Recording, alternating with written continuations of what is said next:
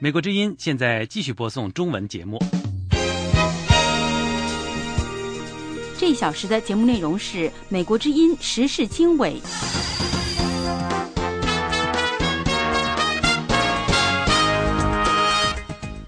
听众朋友，欢迎您收听这个小时的时事经纬节目。这个小时我们最新的新闻就是说，据韩国说，朝鲜呢在星期天又向海上发射了第4枚导弹。联合国秘书长此前表示，希望朝鲜能够放弃他的导弹试射行动，而且呼吁他不要再继续发射导弹，而去恢复现已停顿的6方会谈。韩国国防部发言说，到目前为止还不清楚朝鲜发射导弹的意图，韩国军队正在监视任何新的发射行动以及可能的挑衅行为。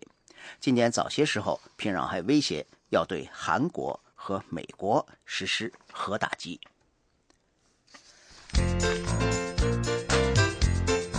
美国之音时事经纬，欢迎收听。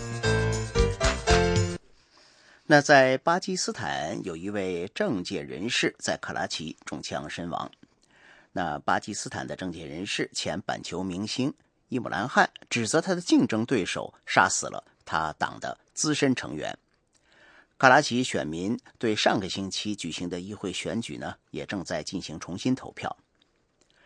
巴基斯坦正义运动党领袖伊姆兰汗谴责对手统一民族运动党星期六打死了扎赫拉·沙希德·侯赛因。流亡英国的统一民族运动党领导人阿尔塔夫·侯赛因也谴责了拉赫拉的被枪杀的行为，但是这2个人名字里都有侯赛因，并没有亲属关系。巴基斯坦警方说，至少有2名身份不明的枪手在扎赫拉位于卡拉奇的家门外走进他的身旁，向他的头部开了2枪，而扎赫拉呢，在送往医院的途中死亡。好，那接下来我们看一下现在台湾一些政界人士对更多的大陆游客到台湾来旅游而产生的一些关切，特别是呢，在一个导弹基地附近的飞行伞训练。因为据说呢，在这个飞行伞的活动当中，可以从空中看到这个导弹基地。请听美国之音记者杨晨从台北发来的报道。小心飞碟就在你身边。台湾民进党立法委员何新纯担心，中国大陆游客在新北市飞弹基地附近参加飞行伞运动，可能会导致国防机密泄露。那今天呢，我们看到万里的这个飞行场的练习场，它的旁边不到200公尺以内就是我们爱国者飞弹的一个飞弹基地。那国防部告诉我们，爱国者飞弹所在的空军基地不是重要的军事要塞吗？这是一个商业盈利的飞行伞训练营地。记者会上播放的录像显示，从飞行伞上可以看到爱国者飞弹基地。民进党立委邱志伟说，我们质疑国防部、飞弹指挥部跟作战次长室为什么对那么重要的这个防空基地却没有任何的这个防备之心跟警戒之心，可以任由所有的旅客、所有的游客飞上去，然后做任何程度规模的这个情收。难道这样子对台湾的这个国家安全、国家的机密不会外泄吗？对爱国者飞弹的这个部署的情况不会因此泄密吗？如果这情资泄露出去之后，那我国的北部的防空宛如不设防啊！台湾国防部飞弹指挥部参谋长游仁明上校说，基地严禁拍摄与闯入。那我们本部除了告知相关的这个华洋协会相关单位这个约犯相关的会员之外，事实上，我们本部在这个相关的防护措施上也做了些许这个相关的因应作为。譬如说，我们在营区有设置相关的对空监视哨，以监视空中一些个飞行伞的一个状况的掌握。如果发现临近我们营区周遭，我们就会通知这个相关的飞行协会以及这个宪警来协处。但是立委邱志伟说，国防部的管制太过消极，无法防止国防机密泄露。VOA 卫视记者杨晨台北报道。美国之音继续为您播送中文节目。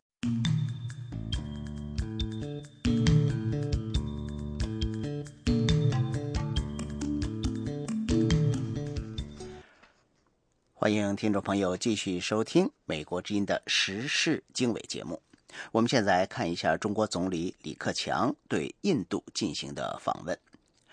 李克强星期天开始对印度进行3天访问。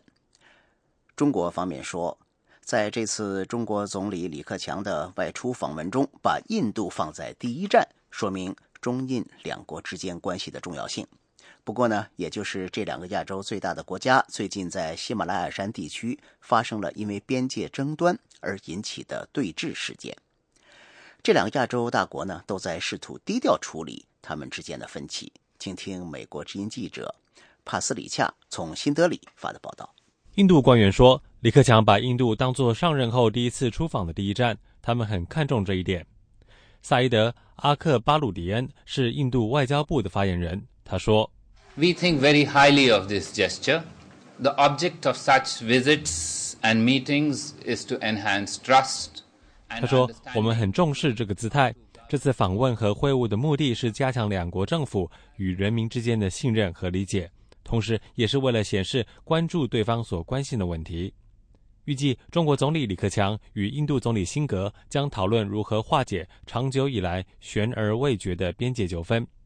边界纠纷是中印之间缺乏信任的根源。李克强到访的2个星期之前，中印刚刚解决了一场紧张的边界对峙。当时印度强烈抗议他所说的中国侵入喜马拉雅山的拉达克地区。在双方都恢复现状之后，这场紧张对峙才消除。从那时起，双方都做出了和解姿态，并且表示解决未定边界问题的程序应该加快。从上世纪90年代以来，双方举办了多次的会谈，但是都毫无进展。虽然边界纠纷将在这一次访问当中占有超出预料的分量，但是这2个庞大而且发展迅速的亚洲经济体之间的繁荣经济关系将是此次访问的一个重点。李克强将率领一个庞大的商业代表团到印度，并且将访问印度金融中心孟买。李克强将在那里会见商业领袖，并且参观印度最大的信息技术企业塔塔咨询服务公司。印度领导人可能会敦促李克强采取措施来减少印度的贸易赤字。中印双边贸易额去年达到760亿美元，但是印度对中国的贸易顺差感到担心。印度希望享有优势的印度信息技术公司以及制药公司能够在中国扩大市场份额。一些印度官员说，他们希望很快能有结果。新德里赫鲁大学负责中国研究的教授阿尔卡·阿查尔亚说，经济关系是印中关系当中最有活力的因素。他说We have now a whole lot of entrepreneurs who are moving back and forth. There is enormous scope here, and not just in bilateral trade, but 他说，现在有很多企业家往返于印中之间，机会很多，不仅是在双边贸易方面。如果能解决一些棘手问题，就能够解决一系列投资、合资和基础设施建设等一系列问题。扩大贸易是很实在的因素，两国都希望看到贸易扩大。印度官员说，新德里在李克强这一次访问当中要解决的首要问题是与中国的新领导层建立关系。李克强离开印度之后将前往巴基斯坦访问。尽管印度同中国和巴基斯坦的关系都有所改善，但是对中巴两国都存有戒心，对中巴友好关系也抱着警惕的眼光。这是美国之音的中文广播。听众朋友，您收听的是时事经纬节目。那这个节目当中呢，我们现在把目光转向台湾和菲律宾的争端。争端的起因呢，是一名台湾渔民被菲律宾的公务船所射杀。那今天呢，在台湾有这个台湾的立委提出，台湾在这个事件当中是受害者，有人死亡，但是由于菲律宾的舆论似乎看来占了主导的地位，国际社会呢有一种误解，认为是台湾对菲律宾太强硬。请听美国之音记者杨晨从台北发的报道。台湾对菲律宾连日来启动2波11项制裁措施，台湾海军与海巡署进行了联合演习。这些强硬措施得到了台湾民众的支持。不过在今天的国民党立委记者会上，国民党立委赖士葆提出质疑，包括制裁没有达到预期效果。此外，为什么外界一直质疑为什么看到在国际的宣传、国际的媒体、国际的舆论上面看到的都是菲律宾的解释，看不到比较多的我们实况的一个说明。以现在来讲的话，是不是应该要有一个这一次的枪杀事件的一个专门的网页对外说明？这个我们没有看到，所以变成慢慢的在国际的舆论上面，我们似乎隐约的感觉到，现在好像国际舆论上有一种气氛是塑造变成是我们在欺负菲律宾了。赖士葆说，这一点台湾外交部要负责任。台湾外交部政务次长石定说，台湾不接受菲律宾的道歉。我们是一条无武装的渔船，是一个没有挑衅的渔民，而在我们的这个专属经济区，飞帆这种作为可以说是滥用暴力，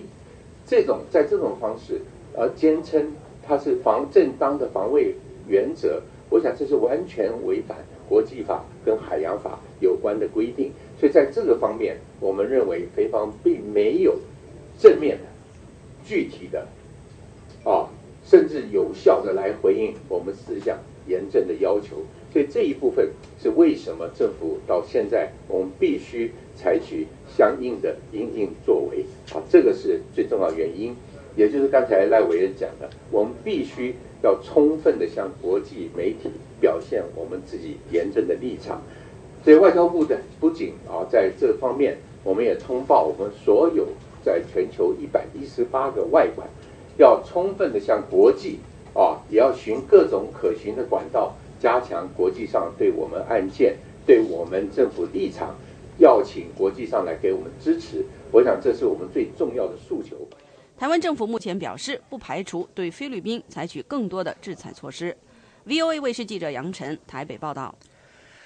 台湾和菲律宾的这个争端的话呢，也导致了美国方面政界人士的表态。美国政府对死者的家属表示哀悼。另外，在一些国会议员的发言当中呢，也表示对台湾和菲律宾因为这起事件所引发的争议和紧张要关注，希望两方能够尽早的通过和平方式解决这个争议。请听美国之音记者钟晨芳的报道。台湾渔船广大兴28号遭菲律宾海岸警卫队袭击，导致渔民洪时成被击毙一事，引发台湾与菲律宾连日来关于责任与赔偿的争议。多位美国国会议员对此表达关注，希望这两个美国长期以来的紧密盟友尽快通过和平方式解决争端。在众议院外交委员会亚太小组的一个听证会上，小组委员会主席夏波特询问出席的国务院亚太事务代理助理国务卿尹汝尚，美国是否与菲律宾就道歉和赔偿事宜有所讨论。尹汝尚答复说， On this very tragic incident, number one, we would very much like to convey our condolence to the family. 对于这起悲哀事件，我们首先要向失去亲人生命的家属表示哀悼。我想马尼拉和台北已经有一些关于此事的讨论，我们当然希望那些讨论继续进行，达成一个双方都可以接受的结果。此外，尹汝尚还表示，对于美国两个最紧密的盟友为此事发生争端感到非常难过。I think at this point, we really don't know what happened. I understand the investigation. 到目前为止，我们还不清楚发生了什么事。据我所知，调查还在进行中，但我们针对此事与台北和马尼拉双方都保持密切联系。这是一起非常不幸的事件。如你所知，这是美国在区域两个最紧密的盟友和朋友，我们真的觉得很难过。美国众议院外交委员会亚太小组委员会主席夏波特和委员会的资深民主党议员法里奥·马维加15号发布的声明说，台湾渔船广大兴28号在台湾和菲律宾有争议的海域遭到菲律宾政府船只射击后失去动力，在水上漂浮，船员洪时成被射杀死亡，但菲律宾船只没有提供协助及离去。这是政府船只枪击未武装渔船，是一种暴力行为，也违反了国际法。夏波特和法利奥·马维加在声明中呼吁菲律宾政府尽快并诚恳回应台湾政府要求，道歉、严惩肇事者，并对受害家属提供人道赔偿。同时，为避免再度发生类似事件，马尼拉与台北最终还是要就渔业问题进行协商，签署协议。委员会成员众议员邵建龙也发表声明，敦促菲律宾政府充分道歉、赔偿，并进行调查，和平解决彼此争端。众议院军事委员会成员布拉迪16号同时致函台湾总统马英九和菲律宾总统阿基诺，对广大兴28号事件表达关注，希望菲律宾基于人道立场尽快回应台湾关于道歉、严惩肇事者和赔偿的要求。美国国务院发言人沙奇星期四在例行记者会上重申美国政府的立场，敦促台湾与菲律宾自我克制，采取措施避免未来发生冲突。以上是美国之音记者钟成芳的报道。欢迎继续收听美国之音的中文广播。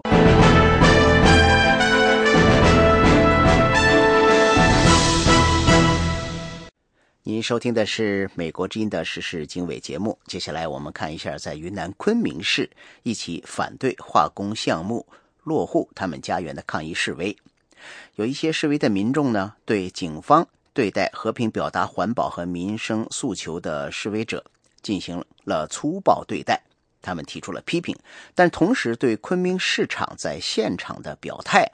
感到一定的满意。请听美国之音记者申华在华盛顿写的一篇报道。云南省昆明市2013年5月16日再度爆发当地民众反对 PX 化工项目在昆明附近落户的群众抗议活动。民间环保人士发起的这次行动是通过网络向市民呼吁的。大家约定当天上午10点左右前往位于闹市区正义路一带的昆明市政府前集结。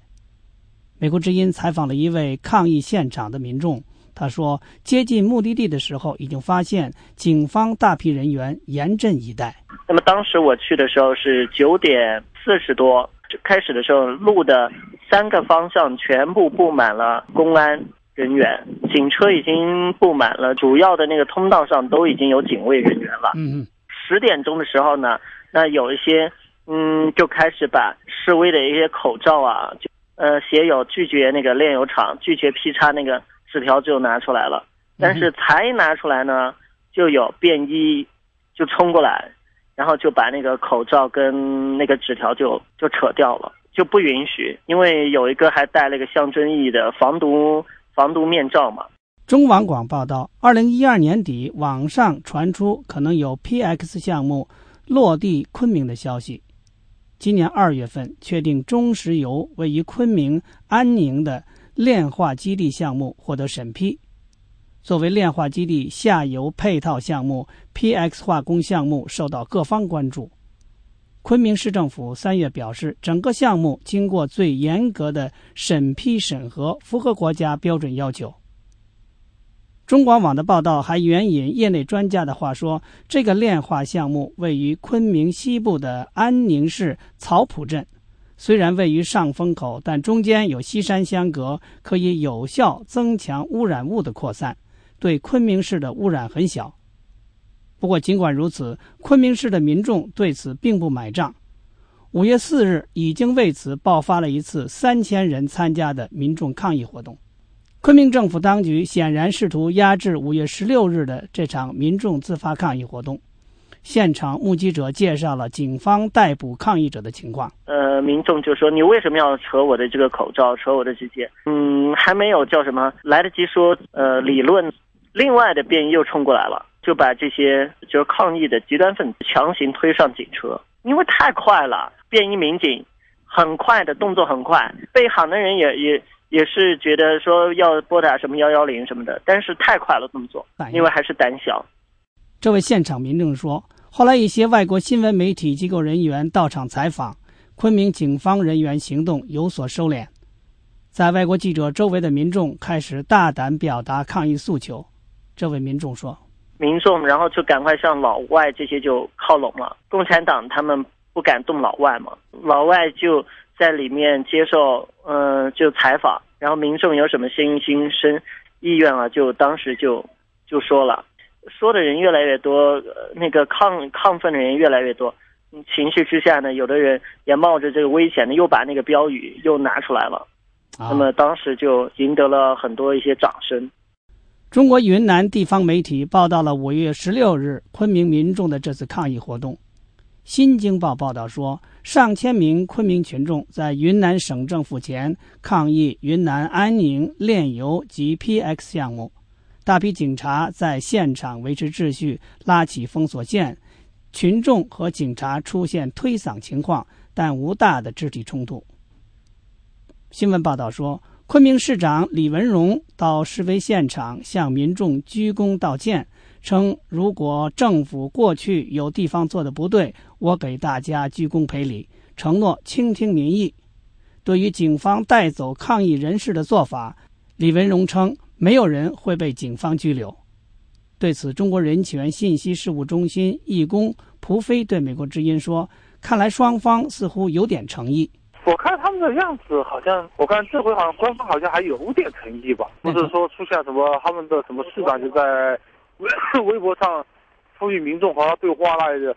这倒是一个不错的转变。但是他具体最后能够走到哪一步，事情最后他道歉到哪一步，或者他能进行到哪一步，我觉得我们还是得拭目以待。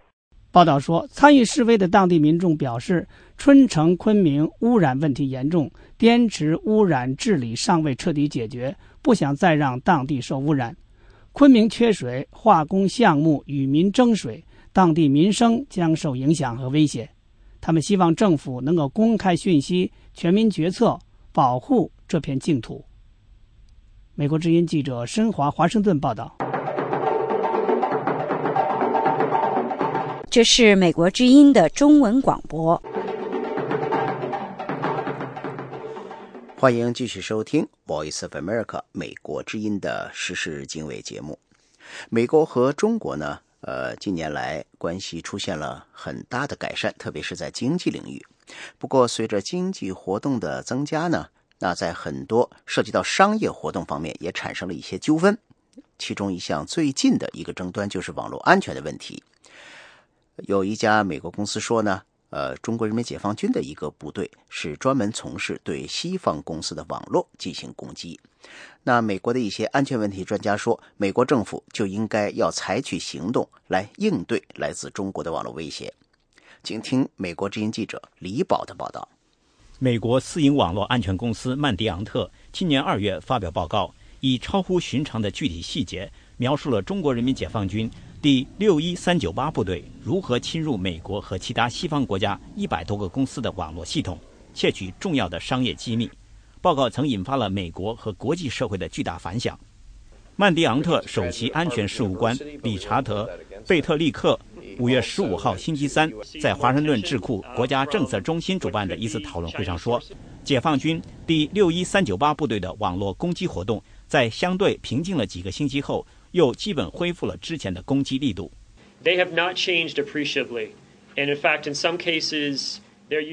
他们的活动没有明显的变化。事实上，他们正在使用一些之前用过的网络基础设施，因为仍然有很多公司不知道如何抵御来自这个组织的网络攻击。我们都知道，中国人如果发现某种方式好用的话，就继续用。如果同样的方式好用的话，为什么要改变呢？而中国政府会继续否认发动了这些攻击。就在曼迪昂特公司观察到的解放军第61398部队恢复网络攻击行动的几天前，美国国务卿克里访问了中国。当时北京答应与华盛顿就网络安全问题展开对话，两国还决定设立一个特别工作小组，就美国关切的网络攻击行动展开磋商。美国网络安全公司 Good Harbor 的主管帕帕多普洛斯说，美中两国政府就网络安全展开对话是积极步骤，但对话与磋商必须要有成果。不跟外国政府讨论这件事明显不好，不会改变事情，所以会谈是第一个好的步骤，但会谈之后必须要有进一步的行动。曼迪昂特的贝特利克4月23号曾对《华尔街时报》说，在解放军第61398部队今年2月被曝光之后，源自这个部队的网络攻击行动明显减少，但是该公司密切跟踪的包括一些跟中国政府和军方有关联的几十个团体，一直非常忙碌着他们的网络攻击和间谍活动。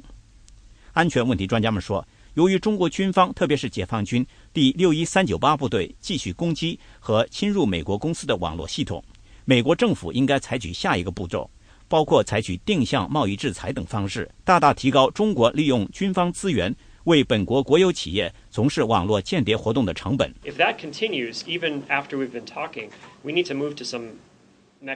当我们一直讨论网络安全问题的时候，网络攻击行动继续发生的话，我们需要进入下一个步骤，比如制裁，或者像当年我们就苏联的传统间谍活动那样驱逐对方的外交官。美国国会一些议员也表示，除非奥巴马政府敢于面对北京，就这个问题与中国当局交涉并采取行动，否则网络安全问题永远不会得到解决。美国政府打破沉默，今年早些时候首次公开指责中国是美国遭受的大规模网络攻击的源头。国务卿克里和美军参谋长联席会议主席邓普西也先后访问了中国，跟中方讨论了网络安全问题。中国拒绝接受美国和国际社会指责他发动大规模网络攻击，称中国一直是网络攻击的受害者，并表示愿意跟美国和国际社会一道应对网络安全问题。美国之音记者李宝、张松林华盛顿报道。随着美中两国就网络袭击展开口水战，那么有一些人就担心网络领域的摩擦是不是会导致真的现实世界中真刀真枪的实战。那这个讨论呢，也引了一些美国技术界人士的参加。美国谷歌公司的执行主席施密特就认为，在一个新的数码时代，网络袭击完全会引发军事战争。不过呢，从技术的角度上来讲，发起网络袭击的一方完全可以掩盖他的真实身份。请听美国之音记者莉亚在华盛顿的报道。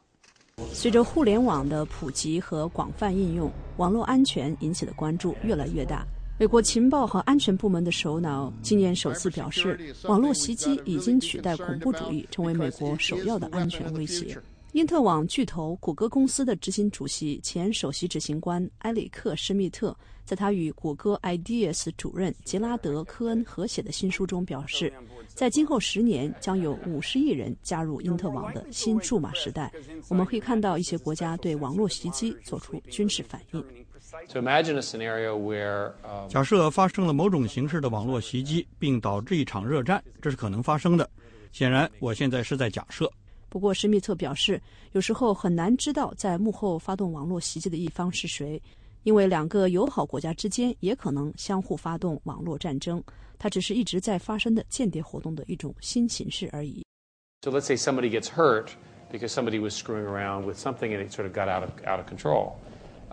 假如说有人因为网络袭击而受伤了，显然是因为有人把事情搞砸了，并使得局势失控。所有的矛头都指向中国，因为在美国看来，他们一直在进行网络袭击。现在的情况是，在美国试图决定这是否是一起战争行为，并是否采取报复行动的时候，中国领导人打电话说，对不起，这次不是我们干的，我们这次说的是实话。我们怎么知道真实的情况呢？因为可以设定一个代理设置，使得第三方制造一种这个袭击是来自中国的印象，尽管中国这次没有做。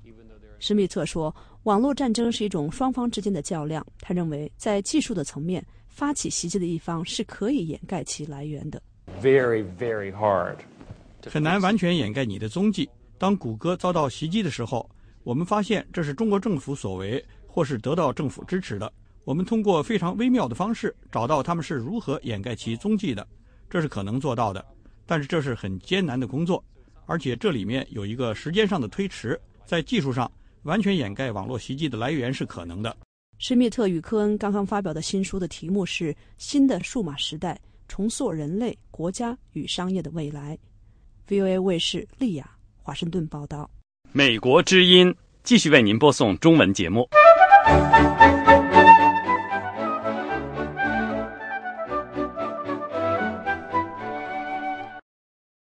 您收听的是美国之音的时事经纬节目。下面呢，我们把我们的目光转向亚太地区。亚太地区的这些国家之间的关系呢，有的时候是比较微妙。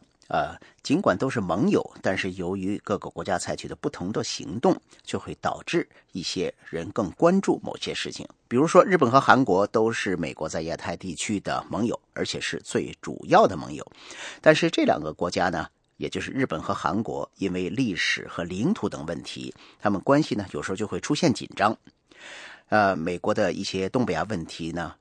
专家就担忧，日本和韩国这两个国家如果关系不和谐，那这样呢就会不利于美国，也就是日本和韩国的主要盟友，在亚太实现它的战略，从而呢也许让中国会有机可乘。请收听美国之音记者林峰的报道。韩国总统朴槿惠上任后首访美国，获得了外界的高度评价，被普遍认为取得了巨大成功。朴槿惠此行受到了美方非常高规格的接待，他不仅和奥巴马总统举行了高峰会谈和仅有2人在场的私人会谈，还在美国国会对参众两院发表演讲。You may rest assured, North Korean provocation can succeed.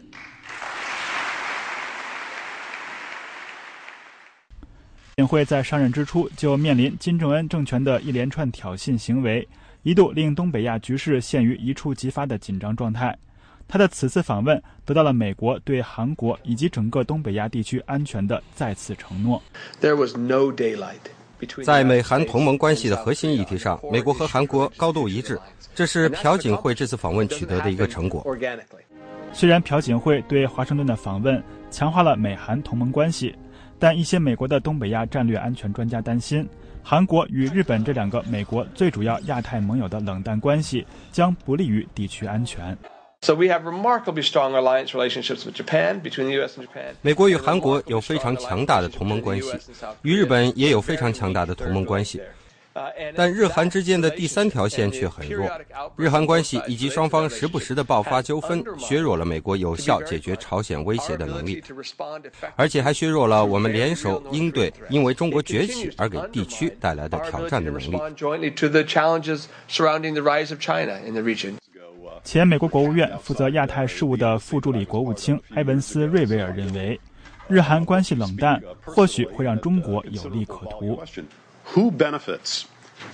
首尔与东京的关系低迷，谁会从中获益？平壤会。从某种程度上来说，北京也会关注到这一点。北京会说，这很有意思，美国在东北亚的2个最大的盟友不能和睦相处。瑞维尔表示，北京最近对朝鲜的态度发生了一些细微变化，但这并不意味中国的朝鲜政策出现重大转变。中国的朝鲜政策是不是要来个180度的大转弯呢？我估计不会。中国会不会在实施对朝鲜制裁方面发挥更多的作用呢？我认为会的，但是我不期待中国会从根本上改变其朝鲜政策。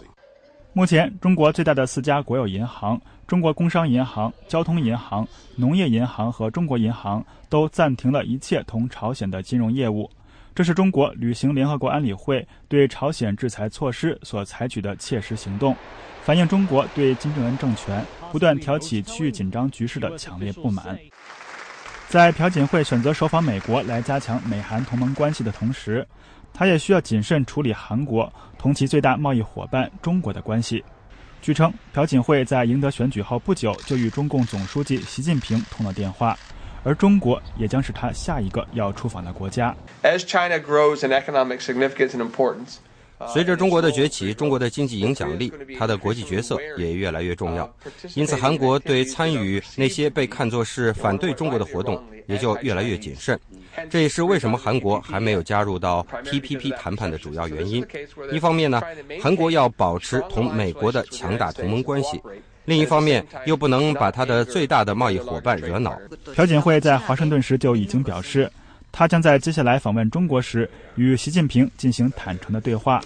这也将打破以往历任韩国总统就任后首访美国、次访日本的惯例。VOA 卫视林峰，华盛顿报道。那么刚才我们在林峰的报道当中已经听到，韩国还没有加入美国牵头的跨太平洋伙伴关系 TPP， 但是日本已经加入了这个伙伴关系。不过呢，日本政府他否认说现在和中国出现关系紧张是由于他加入了这样一个伙伴关系。一些分析人士就认为，日本之所以这样说，是为了不激怒中国。请听美国之音记者李宝报道。日本驻美国大使佐佐江贤一郎星期三在华盛顿企业研究所就日本政府做出加入跨太平洋伙伴关系 TPP 的决定发表演说。他在回应美国之音记者提问的时候说，东京做出这项决定与近几个月来日中两国关系恶化无关。 The answer is very simple, no. I think there is no relevance whatever.Of what we have been doing. 回答很简单，没有关联，跟我们决定加入 TPP 无关。坦率地说，设计这项协议是为了经济一体化和自由贸易。Economic, I would say, integration. 作为在亚太地区战略调整的一部分，美国提出了在环太平洋地区建立一个高标准的自由贸易伙伴关系。根据拟定中的跨太平洋伙伴关系 TPP 协议，签约伙伴国需要在投资、市场准入、劳工制度、知识产权保护和关税等多个领域落实自由贸易精神，消除壁垒。由于担心自由贸易对本国经济的冲击，日本对加入 TPP 一直举棋不定。但是日本新首相安倍在今年2月访问华盛顿之后不久，就宣布加入 TPP 这个环太平洋地区国家拓展市场框架而举行的贸易谈判。正是在那个时期，日本与中国关系因为尖阁诸岛主权问题急剧紧张，中国称那个岛屿为钓鱼岛，对之拥有主权。日本方面当时指责中国军舰使用火控雷达瞄准在那个海域巡逻的日本舰船和飞机。观察人士一般认为，日本与中国关系紧张是东京决定加入美国主导的跨太平洋伙伴关系 TPP 框架协议的重要因素。为美国白宫和国务院担任过外交政策顾问的马里兰大学教授戴斯勒说，日本大使否认加入 TPP 跟中国有关，是为了政治上的需要。Regarding China, which the ambassador was politically correct. 大使说，这项框架协议跟中国无关，是政治上正确的说法。设计 TPP 曾是为了平衡中国，应对中国经济在亚洲的主导地位，同时也是为了在中远期吸引中国，通过富有竞争性的贸易自由机制，在整个亚太地区建立一个自由贸易区，达至深度经济一体化。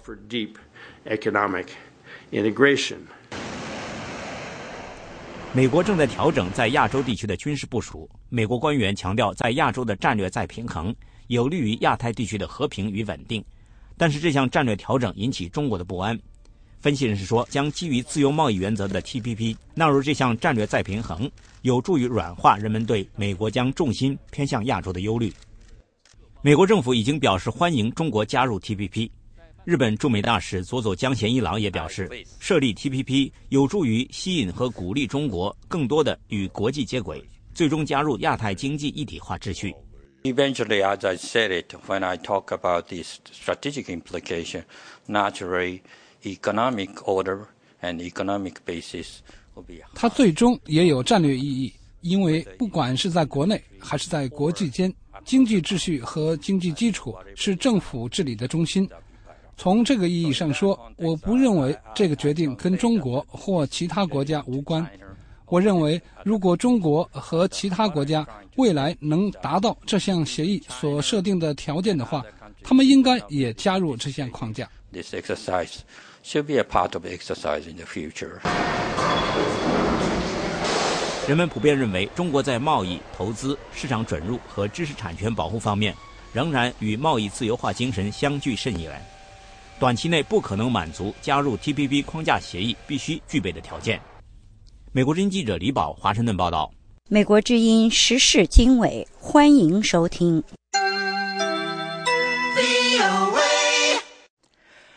欢迎各位听众继续收听时事经纬节目。根据美国之音收到的最新消息，叙利亚的政府军在星期天继续对反政府武装占领的一个城镇发动攻击，至少有13人丧生。与此同时，叙利亚总统阿萨德说，在明年大选之前他不会下台。美国和俄罗斯分别支持叙利亚冲突中的对立两方。好，接下来我们看一则有关中国的消息。有一个人被判了监禁，12年服刑之后获得了无罪释放。这个事情其实已经本身就比较引人注目了。不过更令人关注的是呢，这位被获罪释放的人，被宣布无罪释放的人表示呢，在他出来之后，接受了各种媒体的采访，然而在媒体和网络当中找不到任何相关内容。详细情况，请听美国之音记者叶冰的报道。从死刑犯改为无罪释放的吴昌龙5月17号发微博称，而今无罪了。再上网搜索冤案，满屏浙江张高平、张辉叔侄冤案，我能找到古代的杨乃武与小白菜冤案，却找不到当下自己福清纪委爆炸冤案的碎片。吴昌龙的微博是通过其姐姐吴华英的微博账号发出的。2天前，他在微博中对中国媒体对他的冤案没做公开公平的报道表示失望。吴昌龙在微博上说，今年浙江张高平、张辉叔侄无罪释放了，有今日说法播报；河南李怀亮无罪释放了，有凤凰冷暖人生播报。5月3号，蒙冤12年的我也被无罪释放了，期间采访我10来家的国内媒体无一公开见报。同样的无罪，同样的弱者，为何却有截然不同的对待？难道真与福建省资金雄厚的宣传部门公关能力有关？美国之音记者星期五通过电话采访了目前住在姐姐吴华英家里的吴昌龙。他首先对美国之音和持续关注他的其他各家媒体表示谢意。谢谢，也感谢你们广大的媒体一直在关注我，不然的话我是走不出来的。被问到当局在这个案子被改判之后对冤案受害人有什么表示时，吴昌龙说，法院只是告诉他按照正常程序申请国家赔偿，没有其他表示或说法，也没有人为将他们5个嫌疑人刑讯逼供、屈打成招承担责任，甚至连道歉也没有。这个我的案子都是因为刑讯逼供，而且那些办案人员丧尽天良，没有按照事实，就一直对我们几个在造假，要不然的话就没有这个冤案重审。因为这个冤案啊，在12年来给我家里带来太多的痛苦。真的有的事情我不知道，一提到这个事情我心里都非常激动，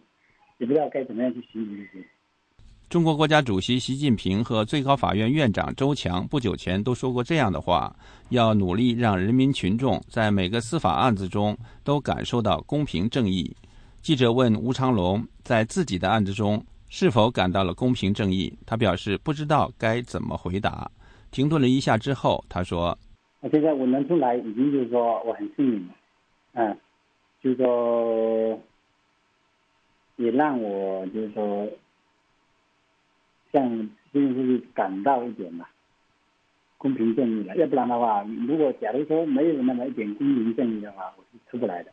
对于国内媒体在处理福清爆炸案和其他重大冤案中出现的明显区别，吴昌龙表示，他从前来采访的媒体记者口中得知，中宣部跟各家媒体都打了招呼，不让报道福清纪委爆炸冤案。他还表示，浙江、河南等地的冤案事实都得到了报道，当地公安的责任人都向受害者赔礼道歉，而福建方面对他连一个声音都没有。本来像是中央台的那个他其他的冤案，他那边今日说法，那边别人都有采访，我这边都没有采访。那中宣部都那个下令了，不能，只能当地那个报纸报道，媒体报道，那个外省的不能介入报道。吴昌龙的姐姐吴华英是知名维权人士，2009年曾卷入帮助福建上访人士林秀英为女儿严小玲离奇死亡写状子并录下视频上网发布而遭判刑的福建3网命案。他对美国之音表示，他弟弟吴昌龙无罪获释以来，媒体前来采访的很多，但报道公开见报的极少。即使像南方都市报这样比较开放的媒体所制作的相关视频报道，也因官方禁令而遭到禁播。原先的话导致那个叫什么南都报这块他也采访了，但是这个视频什么他们也在做，但是后期的话他没办法在自己那个频道里面播报出来，有中宣部下令。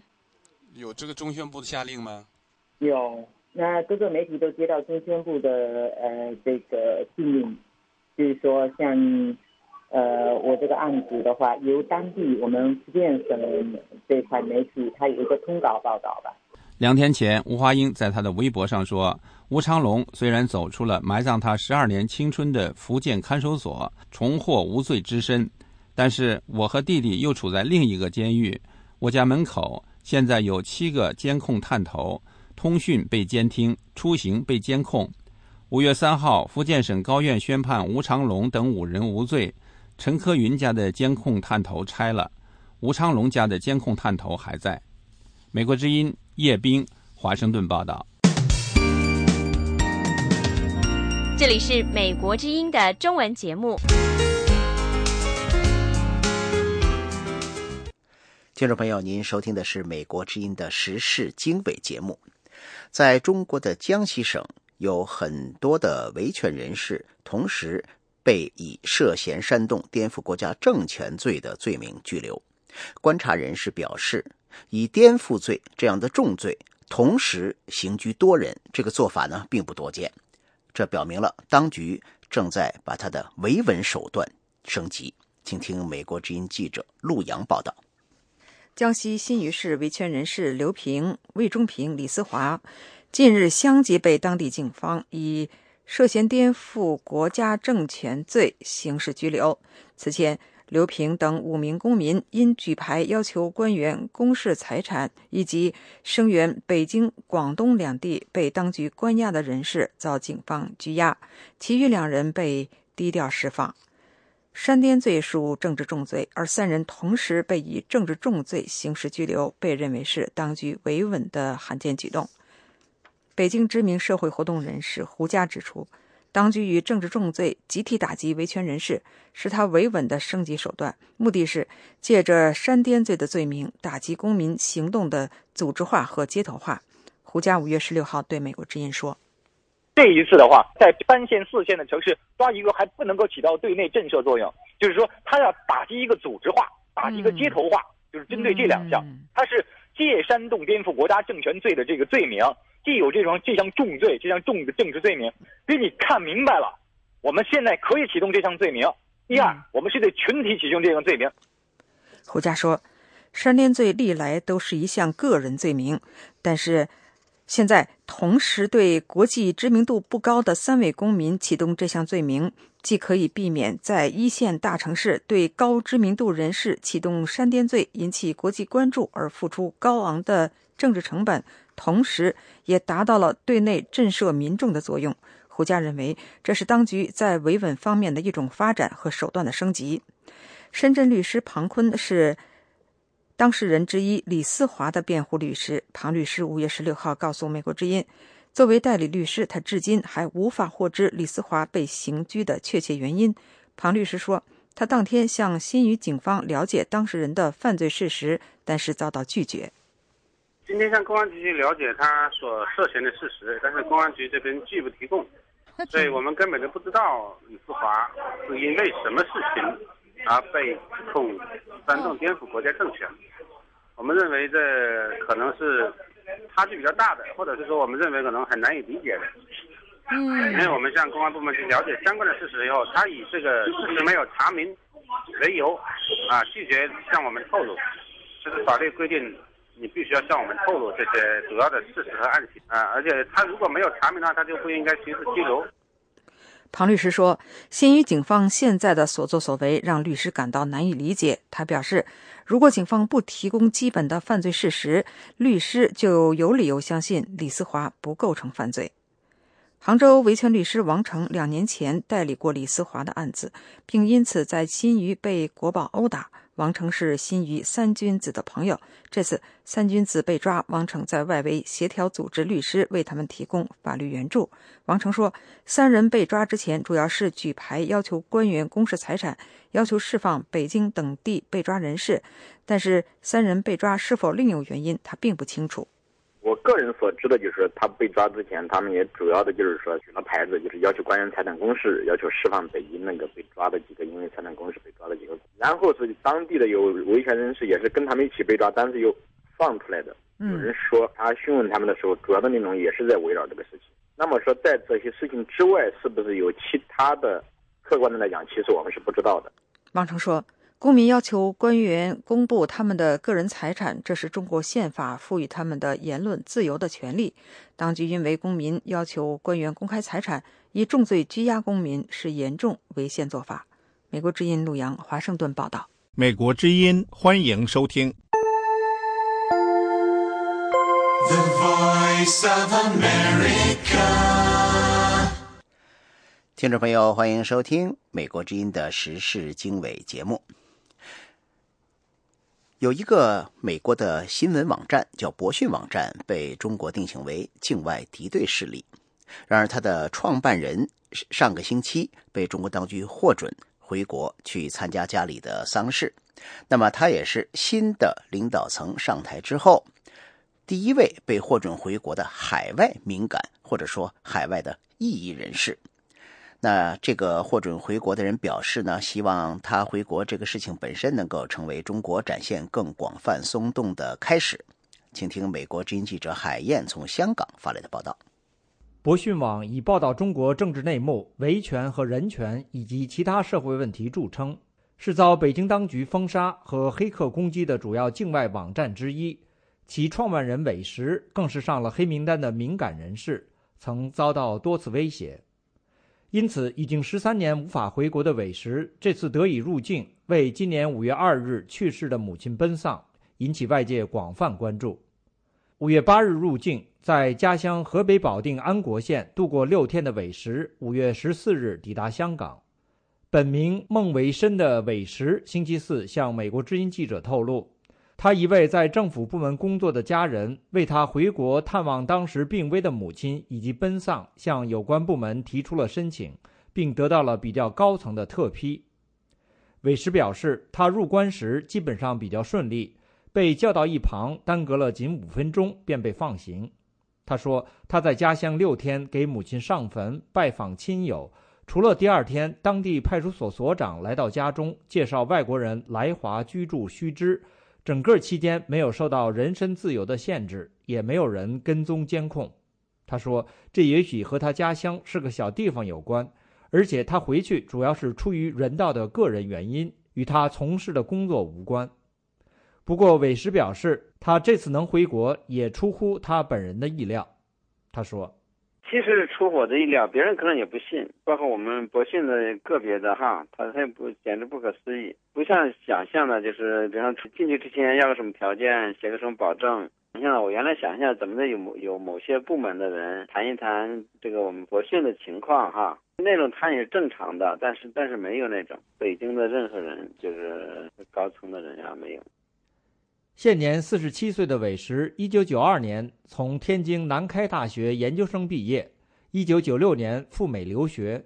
，2000年创办博讯新闻网，使之成为拥有海内外众多读者的旗帜性中文网站，是众多独家中国政治新闻曝光的重要渠道之一。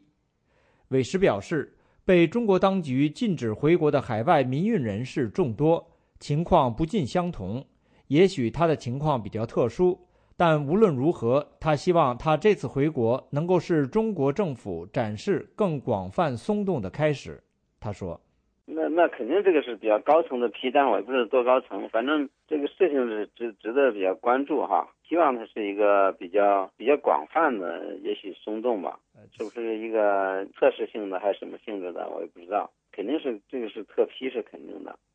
但是我的情况和他们其他人的情况是不是不一样，我也不知道在1989年的6·4之后，许多民运人士流亡海外，与父母和家人分隔，许多人的父母去世，不能回国奔丧，而有些人则是客死他乡。被定为6·4首犯，目前旅居美国的民运人士王军涛，今年1月父亲离世，几经努力也未能获得中国当局的首肯，让他回家为父亲奔丧。美国之音记者海燕，香港报道。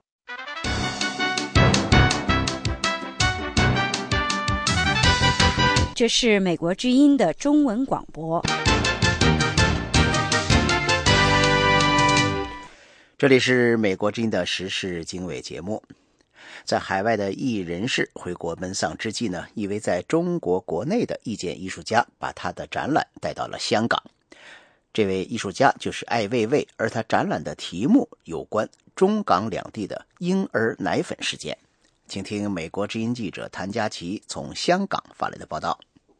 香港艺术廊 Parasite 艺术空间从5月16日晚上起，从香港岛上环展出以香港2003年为题的展览，名为议政日志。中国维权艺术家艾未未也在这次展览中展出有关香港奶粉事件的作品婴儿奶粉。艾未未这次用了1815罐婴儿奶粉合拼成一幅中国地图，而地图上每一个省份都用不同牌子的奶粉去识别。艾未未希望透过这次作品表达中港两地奶粉事件的反思。 What is very interesting about this huge map of China is that there's gold aluminum, like there's a 这幅巨大地图有趣的地方是，那些罐头都是用铝做的，在灯光下闪闪发光，就像一样人人都会渴望得到的东西。就如婴儿奶粉事件一样，奶粉变成一样珍贵的东西。艾未未表示，从中国发生奶品含有3聚氰胺事件后，他一直关注毒奶粉事件，包括早前港府针对陆客在香港大量购买奶粉回中国，实施限制旅客带大量奶粉出境，以保障香港市民有足够奶粉供应的措施。我觉得这里面这个很简单吧，这里面有很多问题。一个是香港对奶粉的限制，从一个司法的一个角度来谈，我很难理解这个香港出台这样的一个法规。那么同样呢，这个法规的这个背景是中国大陆的人需要到香港去买奶粉，那么当然是由于中国的食品的安全和政府的监管的这个实质，造成了普遍的民众对于这个食品安全，尤其是对儿童的食品的安全的一种担忧。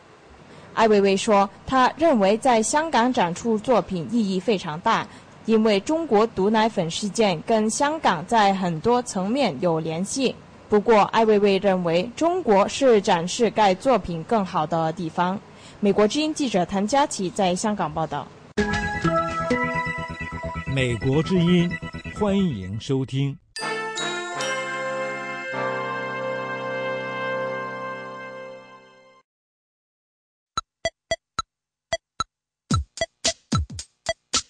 小金豆看什么呢？这么认真？哎呀，逗死我了！上班不许看美剧。什么看美剧？我学习呢。这可不是一般的美剧，这是另类英语教学美剧。美语怎么说？你英语不是专8吗？不用学啦。我专8还优秀呢，还不是哑巴英语。这里教的词儿我都没听过，你也赶紧的吧。美国之音新版视频英语教学节目《美语怎么说》，主持人 Mike 和杨林带您走进美国年轻人的日常生活，边乐边学地道美语。上新浪微博或者优酷搜索“美语怎么说”，精彩原创视频每周更新，敬请关注哦。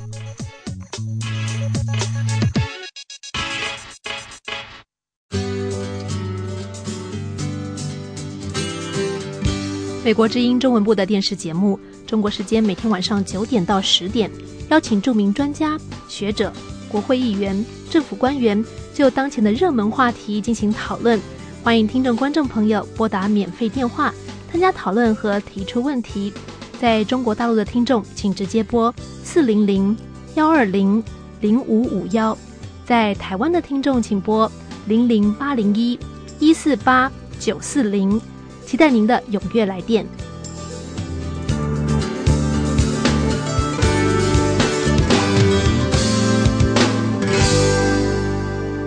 听众朋友，您收听的是美国之音的时事经纬节目，下面要给您回顾一下今天的一些要闻。中国总理李克强对印度开始进行为期3天的访问。中国表示，李克强总理把印度作为他这次出访的首选国家，显示北京重视两国关系。不过，在不到2个星期之前，这2个国家刚刚平息了一场紧张的边界对峙。叙利亚政府军向反政府军占领的一个城镇攻击，至少有13人丧生。另外呢，很多的美国民众在等待着这一次的将近6亿美元的乐透奖究竟是谁得了。好，谢谢大家收听这次节目，我们2个小时以后再见。